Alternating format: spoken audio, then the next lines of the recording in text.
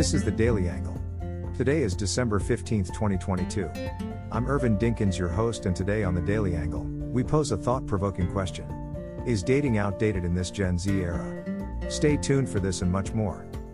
Dating may seem like a thing of the past for some, especially with the rise of social media and online dating apps. But for others, dating is still very much a part of their life and something they enjoy doing. So, is dating outdated in this Gen Z era?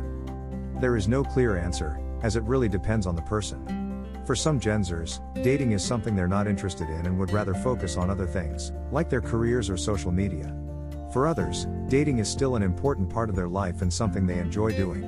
More importantly, the question that should be asked is it safe to date during COVID-19? Dating during the COVID-19 pandemic can be tricky.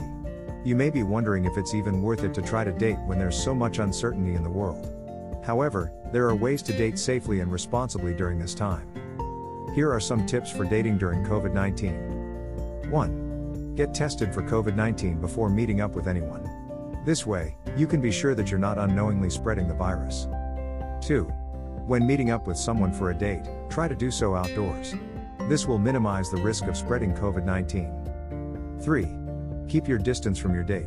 Try to stay at least 6 feet apart from them at all times. 4. Wear a mask when you're around your date.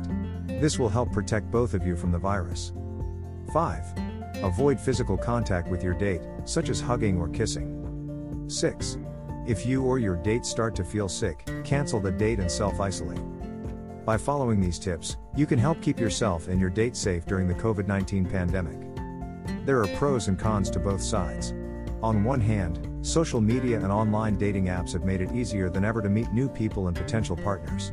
On the other hand, some people feel like dating has become more superficial and less about finding a real connection.